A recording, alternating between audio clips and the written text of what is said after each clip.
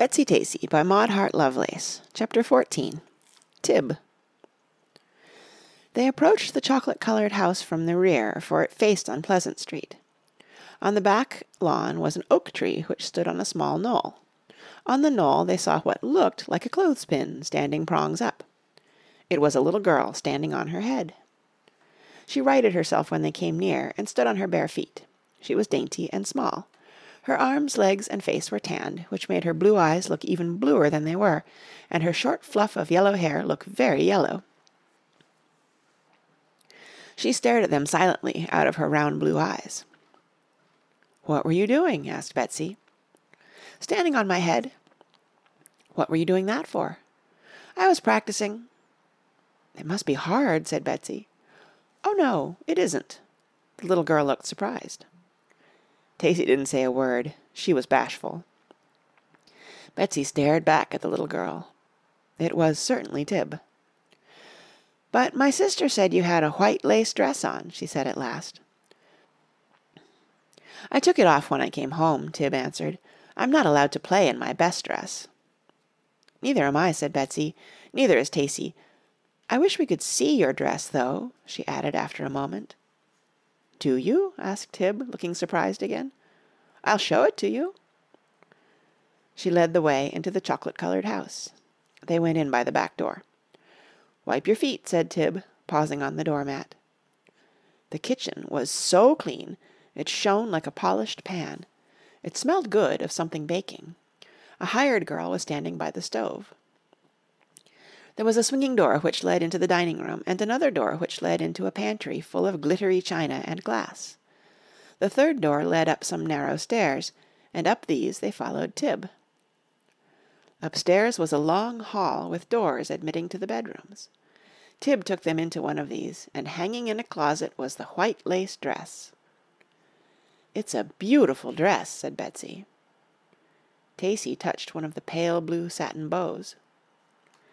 Tib led them down the hall. There were front stairs as well as back stairs. They went down the front stairs, and just as the steps turned at a little landing they came in view of the pane of colored glass. The afternoon sunlight, streaming through it, turned it to ruby red. "Tacy and I like that colored glass," said Betsy. "What colored glass?" asked Tib. "That colored glass over your door." "Do you? Why?" asked Tib. She looked at it as though she had never noticed it before. "We like your tower, too," said Betsy. "What tower?" asked Tib. "Do you mean the round room? That's our front parlor." They crossed the hall and entered it. It was round and beautiful. Hanging over the piano was a picture of an old man giving a little girl a music lesson. The chairs and sofa were covered with blue velvet, and there was a bamboo table draped with a blue silk scarf.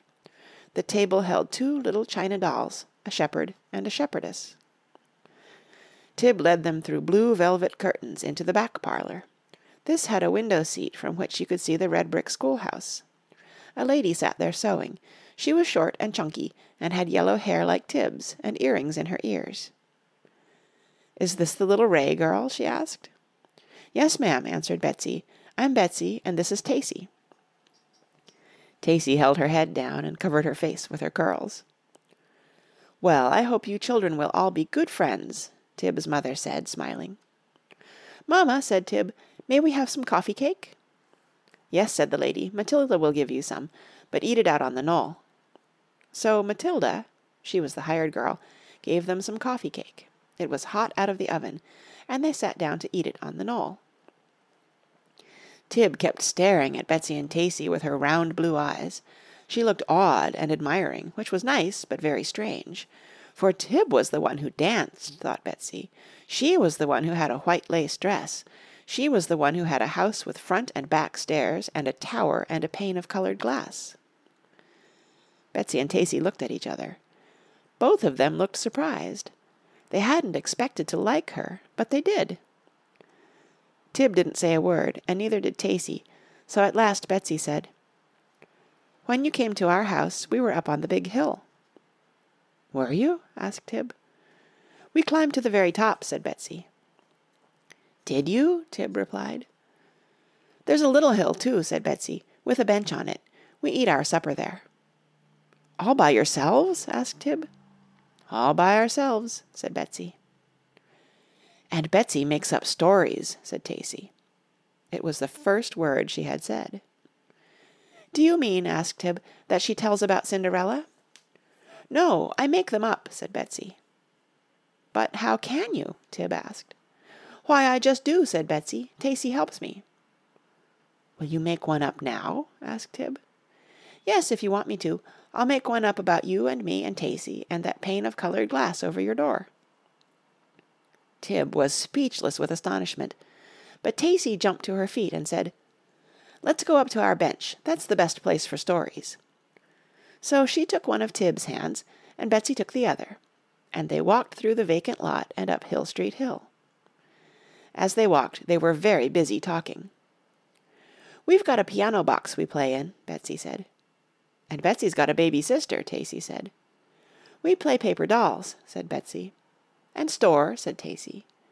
We dress up and go calling, and Betsy makes up games. Tib held their hands tightly. She sighed deeply with content. I'm glad I came here, she said. I like this better than Milwaukee. Betsy and Tacey stopped still. They looked at each other, their eyes as round as Tib's. She liked Hill Street better than Milwaukee.